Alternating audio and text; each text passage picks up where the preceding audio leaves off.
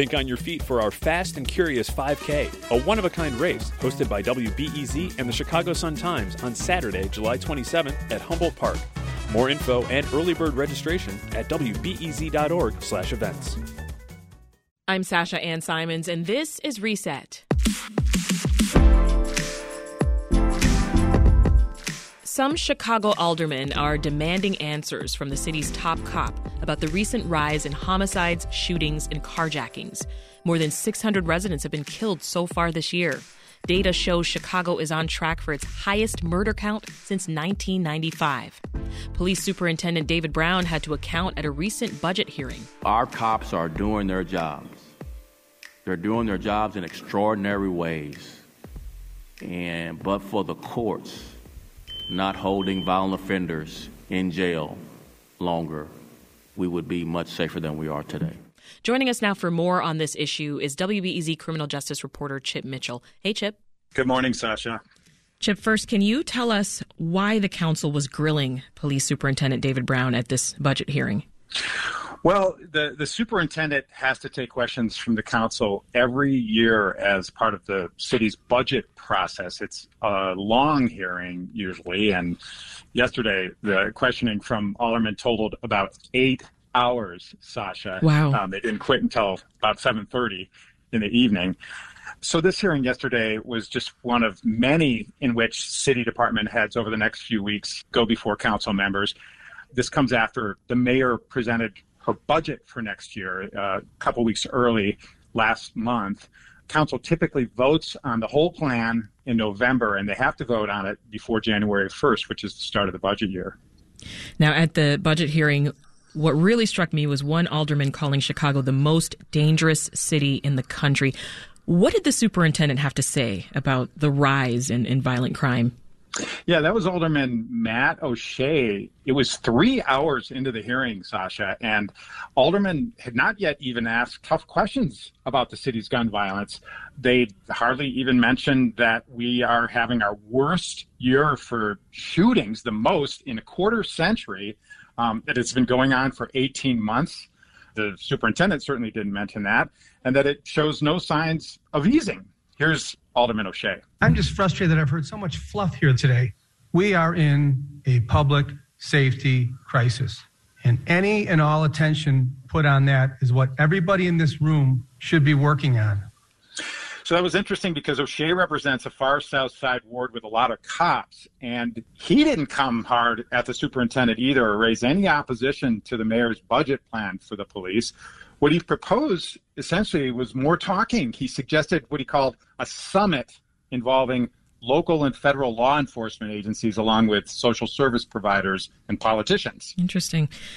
You know, the numbers are frightening, Chip. By yesterday morning, 623 Chicagoans had been shot and killed across the city so far just in 2021. And in recent months, as you've said to us here on Reset in the past, Chip, they've been particularly deadly, right? Yeah, September had 89 murders, Sasha. That was nearly 10% more than last September, and it was more than any September since 1992, Chicago's most violent year during the crack epidemic. Wow. Is this happening elsewhere? Are other major cities seeing similar surges in gun violence right now? Yeah, murders spiked up last year in cities across the country during the pandemic. And after the video of George Floyd getting killed by Minneapolis police came out, there was a lot of unrest. But the numbers started to plateau this year. And in New York, actually, they've seen some homicide declines this summer. So if Chicago keeps on like it's going, it could eventually become an outlier. We'll have to see. Well, Brown is repeatedly blaming the rise in violence on bail reforms. We heard it in the clip earlier. What exactly is he arguing? Why is he blaming the courts? Yeah, he talks over and over about judges allowing the release of pretrial defendants charged with violent crimes. These are defendants, of course, they can't afford to just pay their way with bail to get out of jail. Yesterday, he kept repeating that 100 people charged with murder are out on the loose right now. But what he's not talking so much about is that all these people are released with strict conditions about home confinement, house arrest with electronic monitoring. They're wearing bracelets with GPS equipped on them. Mm-hmm. And Superintendent Brown, he brings up anecdotes over and over. He's been doing it all year, but he still hasn't provided any data showing that these people, these pretrial defendants, are actually driving Chicago's gun violence. And in fact, academic researchers and the county's chief judge, they have come out with data, and it shows that just a small fraction comes from crimes committed by pretrial defendants.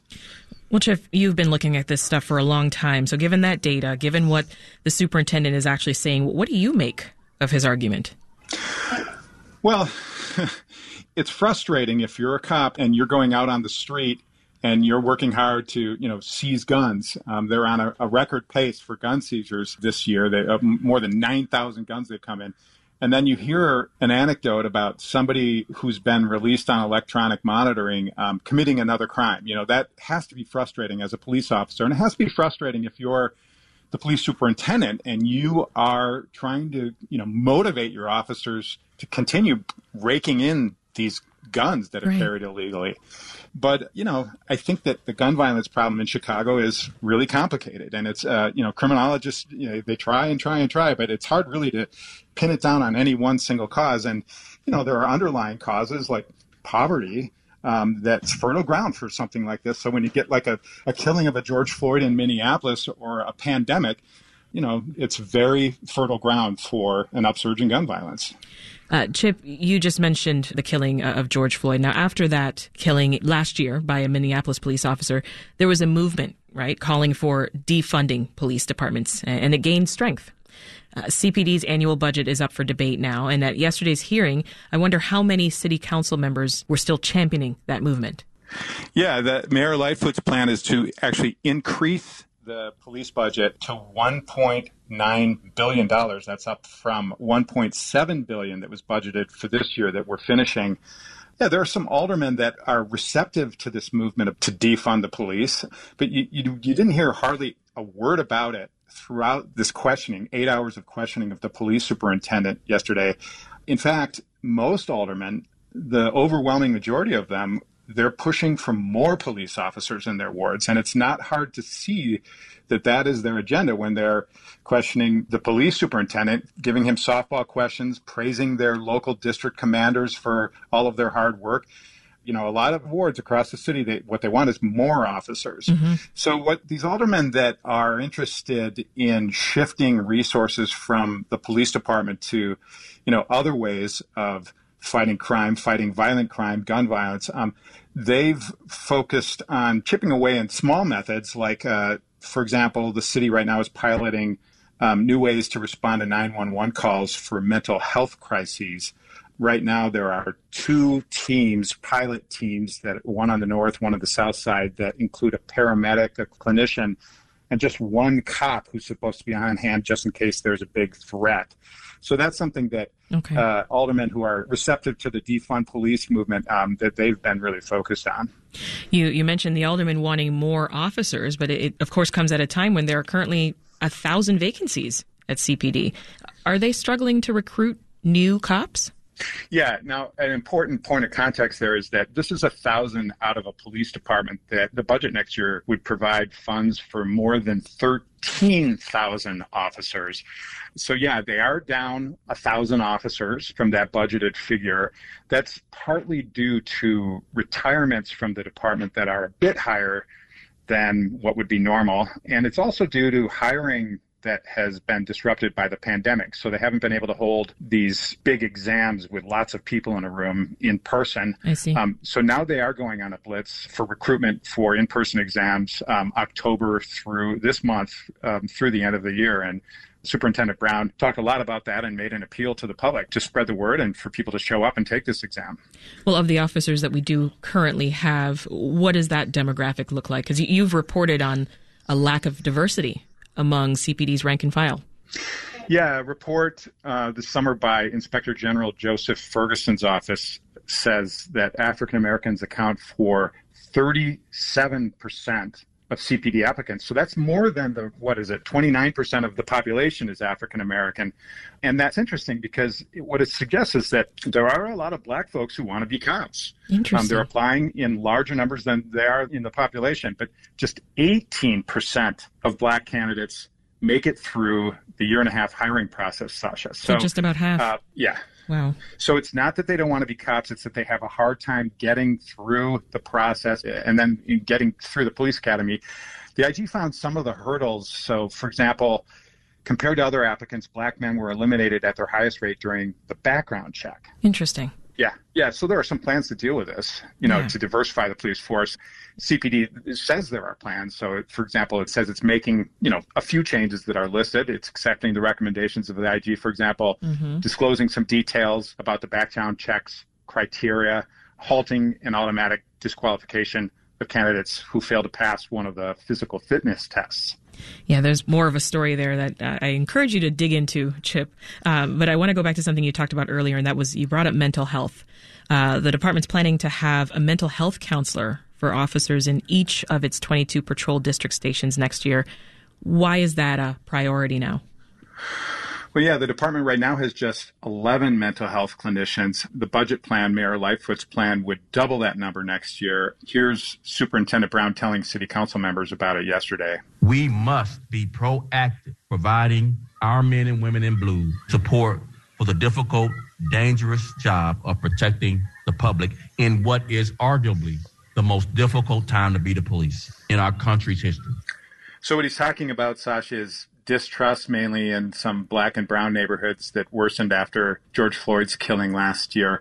The police are also contending with this nearly 18-month surge in gun violence, and it's hard not to wonder whether these factors have anything to do with suicides among department members. There have been at least 3 this year, Sasha. Okay.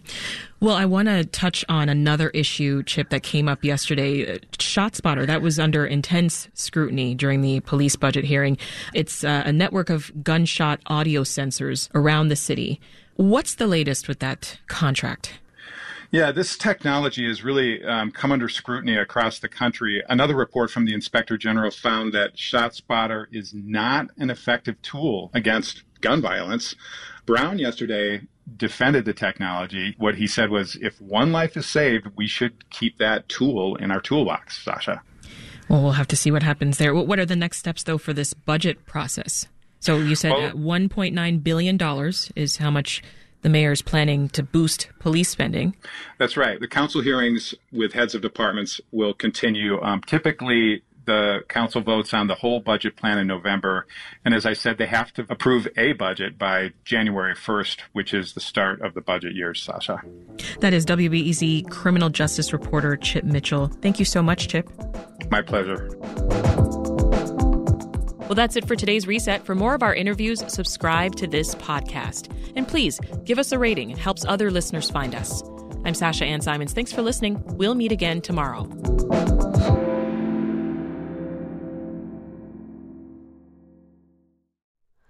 Hi, it's Terry Gross, the host of Fresh Air. We bring you in-depth, long-form interviews with actors, directors, musicians, authors, journalists, and more. Listen to our Peabody Award-winning Fresh Air podcast from WHYY and NPR.